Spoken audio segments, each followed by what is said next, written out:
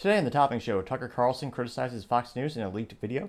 Bud Light sellers refuse to reorder. Yingling beer goes viral. Even Costco can't sell Bud Light. The government is unaware where EV components come from. Ford is saved by gasoline engines. Hollywood writers go on strike. Toyota stays the stiff shift. And Tuesday morning goes bankrupt, this time for good. All of that and much, much more on the Topping Show.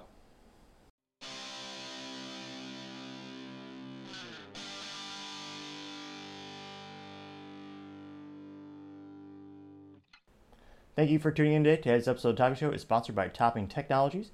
Topping Technologies is an IT value-added reseller and services company with a special proficiency in IT security. If you're a business owner or an IT leader, use a little assistance. You can reach the team at sales@toppingtechnologies.com. Gotta say, I see the owner at least twice a day. You have to say, he's quite handsome and brilliant. That's the joke. It's me. Nevertheless, if you need a little assistance, you reach the team at sales@toppingtechnologies.com. Now, going into the business part of the podcast, you had Ford announce their Q1 results. And for the EV part, they were lackluster to say the least. The EV part of the company, that lost them about $700 million, I believe one of the reports are saying. And actually $722 million to be specific. Now, that was for EVs. Now, thankfully, one of the most profitable things and perhaps most successful things in terms of the company's history is the F-150 pickup truck. Not the Lightning, which is going viral, or Lightning. There's sure this type of metaphor you go with, but there's a lot of folks that are having the Ford Lightning, the EV truck, run out of steam or electricity on the highways. And there's a really viral video of someone that has a gas generator in the bed of the truck, and that's turned on and has an extension cord going from there. And then, of course, it has a plug, and it's plugging itself back in, so it's trying to charge itself to try to remediate that situation when it goes kaput. Now, thankfully, Ford Blue is the internal combustion engine, the traditional part of the company. That was the only reason they astonished Wall Street. Now, their Q1 overall sales were $41.5 billion, which is especially good because it was about 20% increase going from Q1 in 2022. And even better for Ford, Wall Street only estimated they're going to hit $36.1 billion in revenue Q1. And if you're publicly traded, one of the most important things you need to do is constantly knock the stocks off of Wall Street, since their vote of confidence is why many people buy their stock, those recommendations, all those sites, all those analysts. And to go above and beyond always signals good things for the company. Now, this is also in light of the Mustang E-Mach, the bastardized cousin of the Mustang. It's not a real Mustang. It's the EV SUV hybrid, EV crossover. It's kind of like an SUV, kind of like car amalgameshed, crushed into one. But they had a price cut of that model by about $4,000. And this is in light of demand dropping 20% Q1. Now, Ford only sold about 12,000 EVs Q1. This is partially because they had to shut down the production line for the F-150 Lightning because of the explosive batteries, or electric or super lightning batteries. Again, it was a bug, not a feature, but they had to shut down production for multiple weeks for that one particular model. And of those 12,000 EVs they sold Q1, they claim they lost $58,333 for each one. Now, of course, there's a huge investment when it comes to the infrastructure to put those vehicles together in terms of not only the research and development, but you have the physical assembly of the product. So that's a huge upfront investment to put all those facilities together. They are claiming they're going to make billions of dollars in profit by Q4 when it comes to the EV model and the EV branch division of the company. However, right now, the only reason they are afloat and the only reason they're doing exceptionally well physically, as they physically push more units off the lot and sell them, is because of the internal combustion engine. So time will tell how long it will truly take for the EVs to become profitable, and then what kind of volume it will take of units for them to start competing with the Teslas of the world. Now, other interesting business news, you have Hollywood. The strikers, or rather the writers, have gone on strike. This specific union is called the Writers Guild, which sounds a lot fancier than it is, just because it has the word guild in it. Granted, they're writers, they want to sound particularly suave, however you want to call themselves. Now, they claim it's their first strike in 15 years, and it's because of the breakdown in negotiation between the traditional Hollywood studios as well as the streaming platforms. And because most comedy is so unoriginal and bland these days when it comes to traditional media, they noted that Jimmy Kimmel was hit the hardest when it comes to having a lack of writing staff, which is not surprising since I would say probably the most complicated or intricate writing he could do would perhaps be his signature. Anything equivalent or above that is above his repertoire or an intellect, I would say.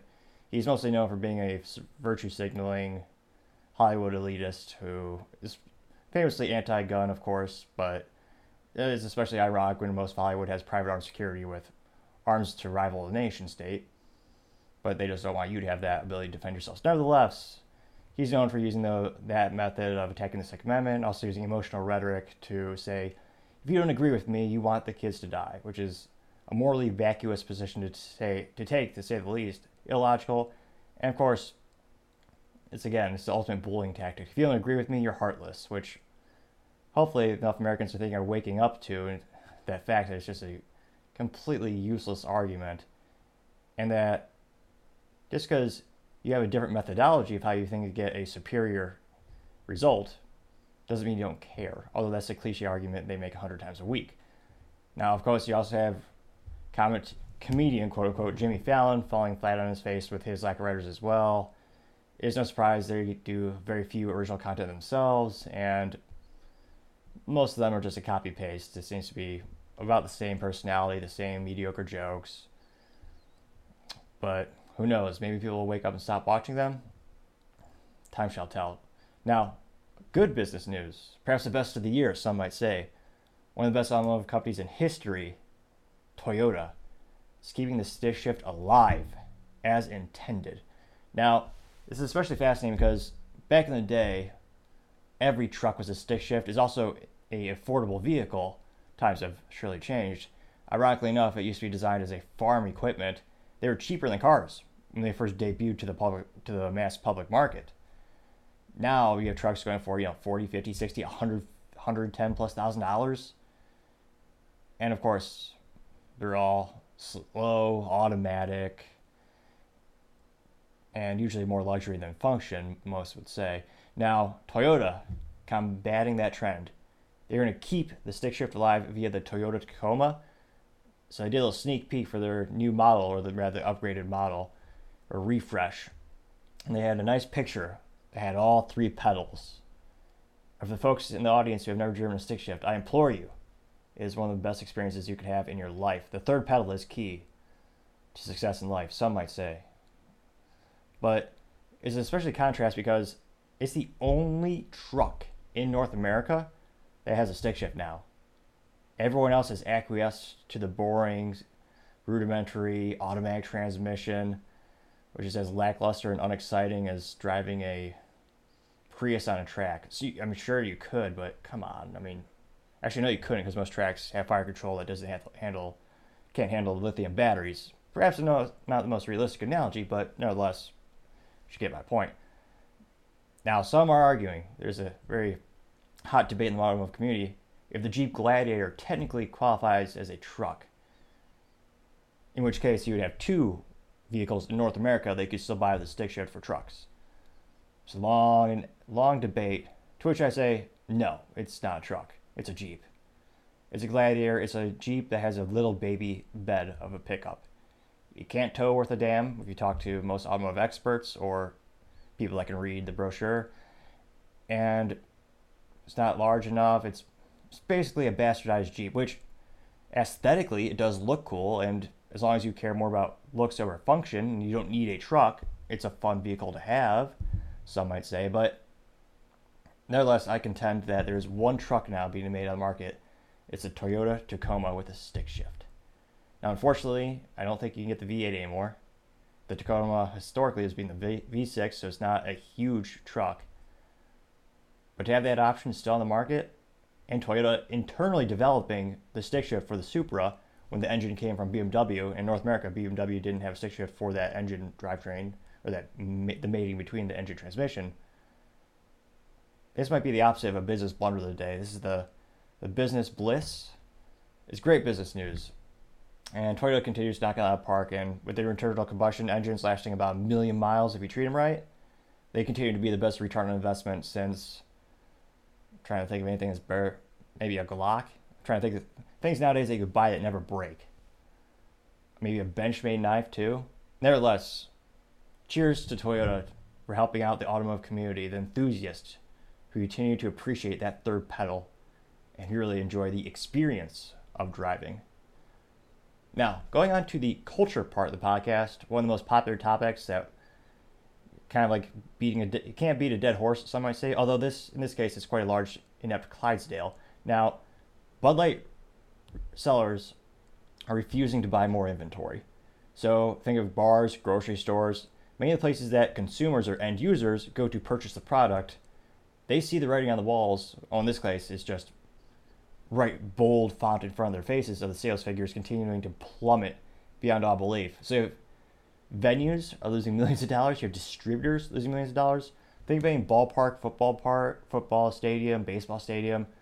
One of the biggest profit drivers for those entities are alcoholic sales.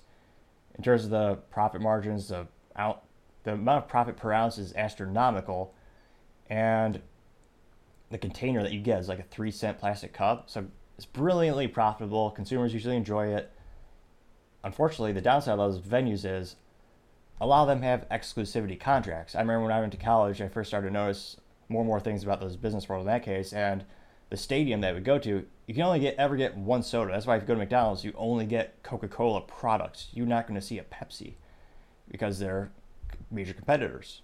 Now, these stadiums, if they only have one option and people are still refusing to buy it, that's even worse news. Then you have the distributors who, Lord knows, they're stuck between a rock and a hard place because they didn't have the business blunder that Bud Light did with their endorsement, but they represent the brand and the product, and in some cases even wear Bud Light uniforms. You see this with Frito-Lay, although those are direct employees when they go to stores like Walmart where you have those employees on the shelves. Similarly, you'll have Anheuser-Busch employees and distributors who are extended members of their team, some might say, but they're representing the brand. They're not controlling the marketing. They didn't make the shots, but they're still getting stuck in between, and I'm guessing most of them are going to pivot their brands or their distribution channels to perhaps more profitable and more intelligent beer companies that do not play in politics. Now, interestingly enough, you continue to see the direct inverse of sales loss and gain. So Bud Light, their off-prem sales dropped through April 22nd. They were down 26.1%. Now, contrast that, Coors Light was up 13.3%, and Miller Lite was up 13.6%. So not only are people switching brands, but they're actually drinking more of those brands, astonishingly enough.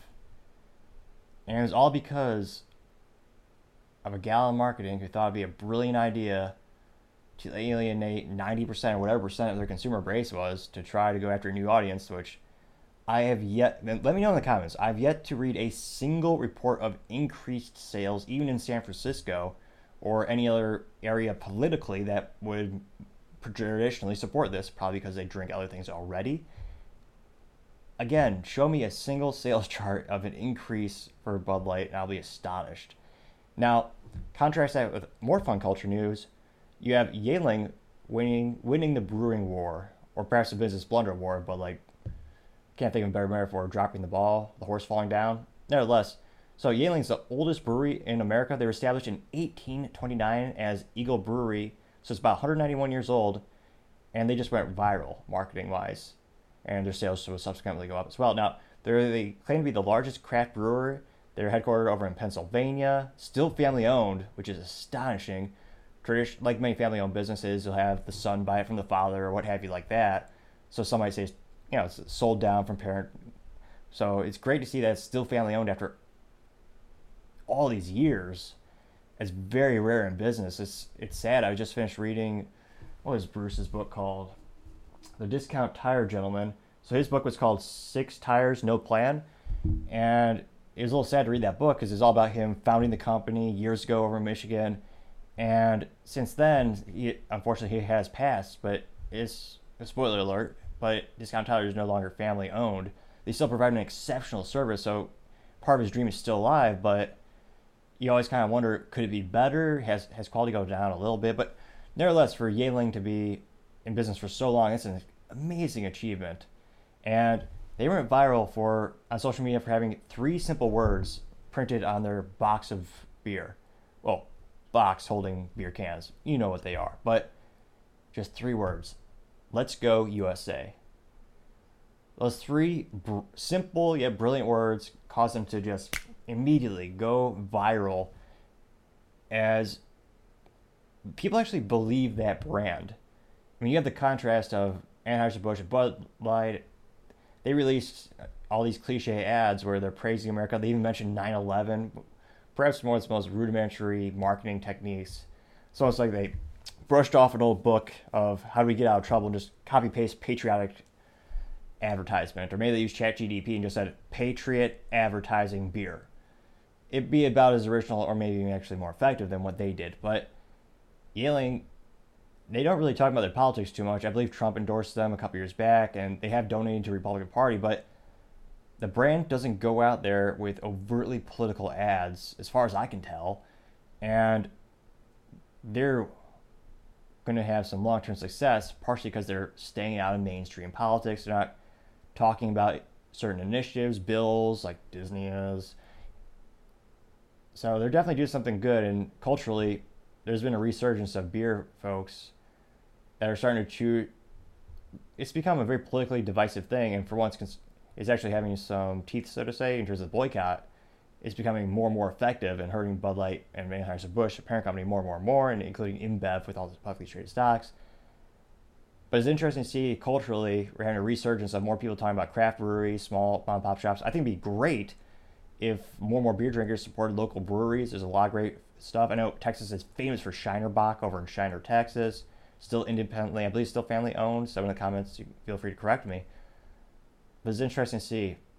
Now, interesting cultural news, going back to the Bud Light Blunder, which that almost sounds like a free good t-shirt design, some might say. Now, Costco, one of the most successful stores in history in terms of you buy big quantities for a great price per unit.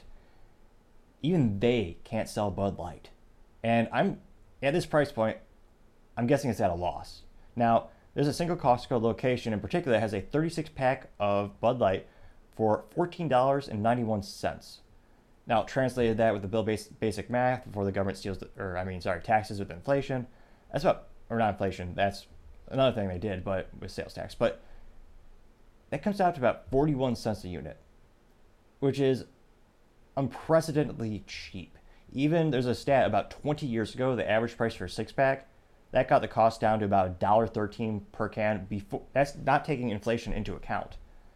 And granted, you do get more of economies of scale where a 36-pack is a little bit more economical than a 12-pack, or a 6-pack, but it's astonishing. Even at that dirt cheap price, and I almost suspect it's getting close to the expiration date, so they either have to sell it or alternatively, they have to return it to the distribution chain in the parent company because you can't have bad products on the shelves. Though many would argue that the product is already bad once the minute it hits the shelf due to the quality.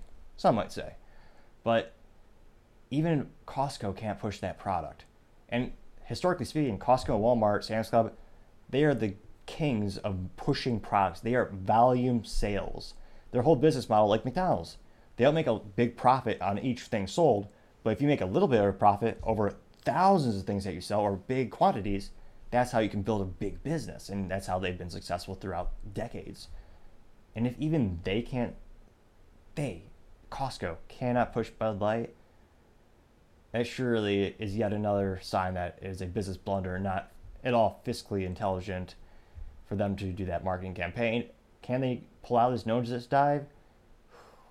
That is a big speculation, and time shall tell if they can really turn it around.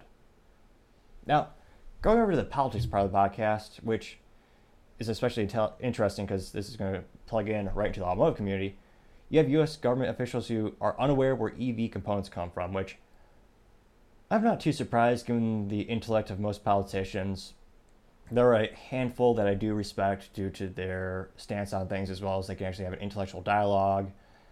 But to not understand, again, I've been saying this for years, EVs are an interesting tool. Again, I don't think you should be forced to have 100% adoption. but it is a trade-off. It's not a full fix-all solution. You have to wonder, where do these materials come from for the vehicle, as well as how do you charge it when you have states like California with rolling blackouts, when they actually announce you do not charge your car today because we have to black out the whole neighborhood because they don't have the infrastructure to support their current needs, yet alone future needs if you have mass adaptation of EVs. So I always tell people EVs are a fascinating technology, and the battery's getting better and better and better. But again, you cannot have an overnight adaptation, and there's still debate on the long-term effects for the planet in terms of the chemicals needed to get the lithium out of the ground and to actually process the raw materials to get the precious metals. That's a complex thing you need to handle, as well as it's not good for the actual planet. And you also have how do you charge it. You also have, so it's much like many things. It's much more complex, but to not know anything at all is pathetic, but not too astonishing. So this is actually a little clip over on Capitol Hill where they're having a little quick discussion, and this is with Biden's interior chief. So that's it was such a fancy, outlandish, bombastic name. You would think you'd have some muscle or intelligence behind that title. Actually, no, you wouldn't, but, they should maybe. Subject of these sweeping mandates related to electric vehicles that the Biden administration has imposed, including now for our military, the metals needed to make the lithium-ion batteries in those vehicles are, of course... That's not a fascinating thing. You actually have someone with the intellect to get elected, which doesn't take much these days, but there's an elected official in the U.S. government saying the U.S. military should be 100% EV by, I believe, 2030, she said, which is the dumbest idea on the planet, or at least top 10, considering if you know anything about the military, if you watch even a movie about the military, you're not going to have a Tesla charger over in the countries we go visit. It's the best, most efficient way for fuel. Fuel as a category is gasoline, rocket fuel, diesel. Transporting that liquid is extremely efficient in terms of you put it right into the vehicle and it works. There's a reason every military vehicle uses fossil fuels. You don't have solar panels on a tank. Those things weigh more pounds than you could possibly fathom. The batteries would drain in an instant. Granted, you have DARPA, which is a special division of the government dedicated to see things 50 years in the future, or more, I believe, but unless they have some secret sauce we don't know about yet, this is a completely idiotic idea. Nevertheless, I digress for now. Of course, lithium, nickel, graphite, and cobalt. Now, can you tell me what nation is the largest producer of refined lithium in the world? It's not us. No, I can't. It's China. Can you tell me which nation is the largest producer of refined cobalt in the world? No, Senator. It's China. Do you know what nation is the largest exporter of natural graphite to the United States globally? No, Senator. It's China. Okay. So in all of these instances, these mandates, your decision to trade off our energy security in favor of a radical climate change agenda, is making us more and more dependent on China. And at the same time, you are denying blocking permits for mines in this country that would allow us to develop nickel and copper and cobalt. Why? Why block the development of these resources in our own nation in favor of making us dependent on China?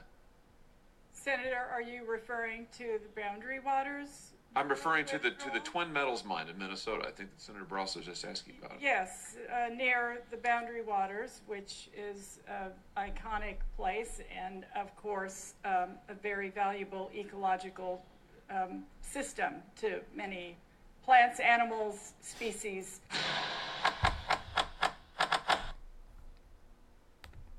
So, it's interesting. You can debate the pros and cons of a specific mine, but to have such a blanket statement on, I don't know who produces the most of the thing we need the most to make the thing you want to put. They want to push EVs, and they don't know how to make the damn things. That'd be like the CEO. I can't think of a more audactic example than this. And China also, as soon as the U.S. left Afghanistan, they were the first ones right back in the country making business deals for the precious materials in the country. which are quite diverse, it's one of those things where I believe it's lithium. There are a couple of precious metals in Afghanistan which are going to help fuel the EV trend that China's going to capitalize on. But that's astonishing. Like, they don't know, like, they're passing laws that are de facto banning the gas engines because they're passing laws on tailpipe emissions. Now, a business or automotive company needs to meet tailpipe emission standards and averages and fleet averages. The fleet average is the average of all the vehicles you produce. And if you keep raising how much that tailpipe emission standards, meaning you can only produce less, the only current conceivable way of the technology we could develop today to hit that is with an EV vehicle. So they're pushing that technology to be adopted. Consumers be damned, free market be damned, but they don't even know the long-term effect. Again, the ripple effect or the domino effect. Think of the big picture. Many people don't, but you're going to be directly financing and helping the country that you are a competitor with, both many would argue ideologically, as well as economically. And it is so audacious that, I don't know where that comes from. Now, that is one of the things that the United States used to be great at. In 2019, for the first time, I think 50 years plus, they were energy independent. Again, thanks to technology. One of the biggest technological breakthroughs in the oil industry in the past couple decades was fracking. And that allowed us, we actually exported more than we were net positive in terms of energy consumption. We actually made more than we needed, and we were exporting. And as the technology got more and more advanced and safer, the side effects of the actual fracking process become safer and safer, and the negative aspects decrease more and more. I'm not saying there are not any negative aspects to it, especially in the beginning, but again, it got better over time.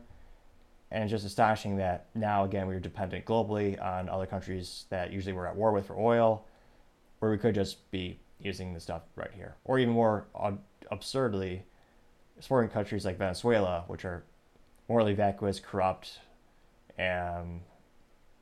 but at the same time, that's the ideology many people want to import.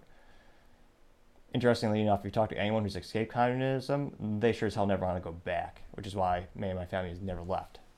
Now, other interesting political news, you have Tucker Carlson, and this is interesting. You have a company called Media Matters, which is a nonprofit, which is funded by a lot of folks, including George Soros, and someone at Fox having the moral aptitude or having the moral compass due south, or having no moral compass at all. They're recording all these and now they're leaking them.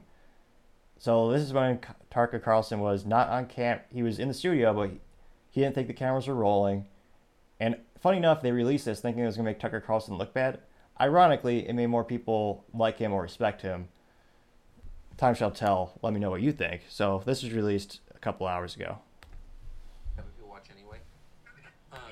Let me crank that volume up for us really quick. So this is him in the studio. If you'll watch anyway. We're gonna because I'm like I don't want to be I don't want to be a slave to Fox Nation, which I don't think that many people watch anyway. We're gonna because I'm like a representative of the American media now. Speaking to an exile in Romania and welcoming him back into the Brotherhood of Journalists. Yeah, it would help us out if you wore a sweater though, because we asked him not to wear a suit. Like, he was panicking about it, so you don't have to. Tucker's gonna be looking casual. That's how our show looks. Pause. Sweater. Is this guy Mr. Rogers? Who wears a sweater? No. If anything, the only thing a man is allowed to wear is a turtleneck, and even then, it has to be specifically a tactical turtleneck in black, of course. Is that okay?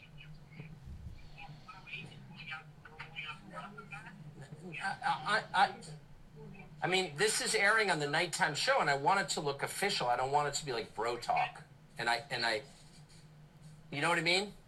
Yeah, but the majority of it, like if we go like 45 minutes, it's going to be for Fox Nation. But nobody's going to watch it on Fox Nation. Nobody watches Fox Nation because the site sucks. So I'd really like to just dump the whole thing on YouTube. But anyway, that's just my view. I'm just frustrated with it's hard to use that site. I don't know why they're not fixing it. It's driving me insane. And they're like making like Lifetime movies, but they don't work on the infrastructure of the site. Like, what? It's crazy, and it drives me crazy because it's like we're doing all this extra work and no one can find it. It's unbelievable, actually. I don't know who runs that site. We're going to play a sizable chunk on the show tomorrow night. That's the plan. And then what it's going to do is drive a lot of people to watch this on Fox Nation. It's going to be a great help to what we're doing over there on TV today. I know, but we're doing our part. We're like working like animals to produce all this content, and the people in charge of it, whoever that guy's, whatever his name is, like they're ignoring the fact that the site doesn't work, and I think it's like a betrayal of our efforts. That's how I feel. So of course I resent it. So, hilariously, Media Matters thought this was going to make Tucker Carlson look terrible, and people were going to be aghast that he likes to look professional, and he wants to get his message out there. Makes me think I should maybe put on a tie one of these days. But nevertheless, it's one of those situations where he's right. Fox Nation's rudimentary at best, and nobody uses it. The only reason people paid for that Fox online video access thing was because Tucker Carlson has long format interviews on it. That's the only reason people use the damn thing.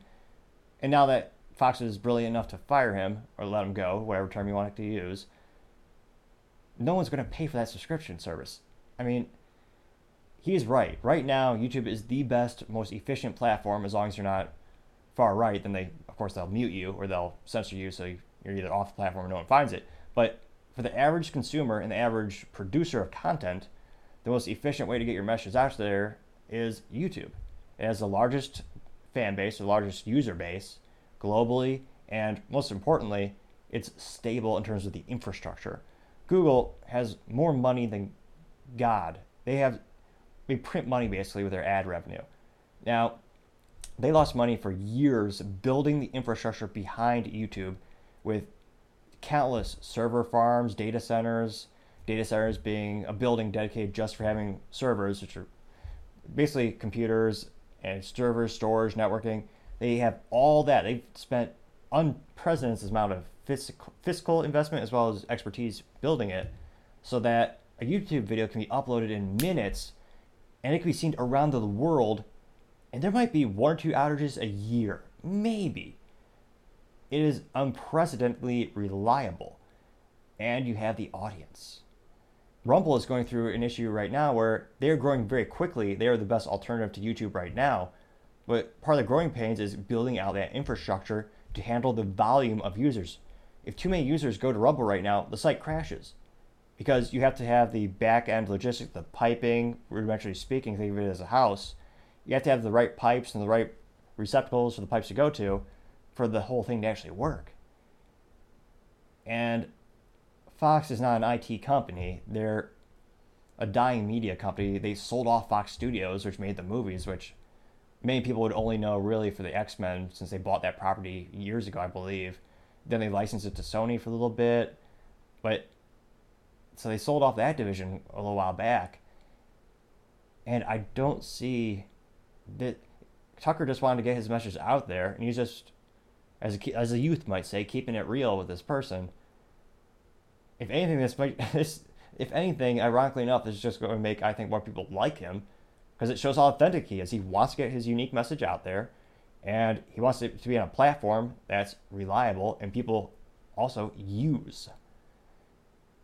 And again, Fox is a very late-term adapter to the internet in terms of they were very reluctant to put anything on YouTube for quite some time.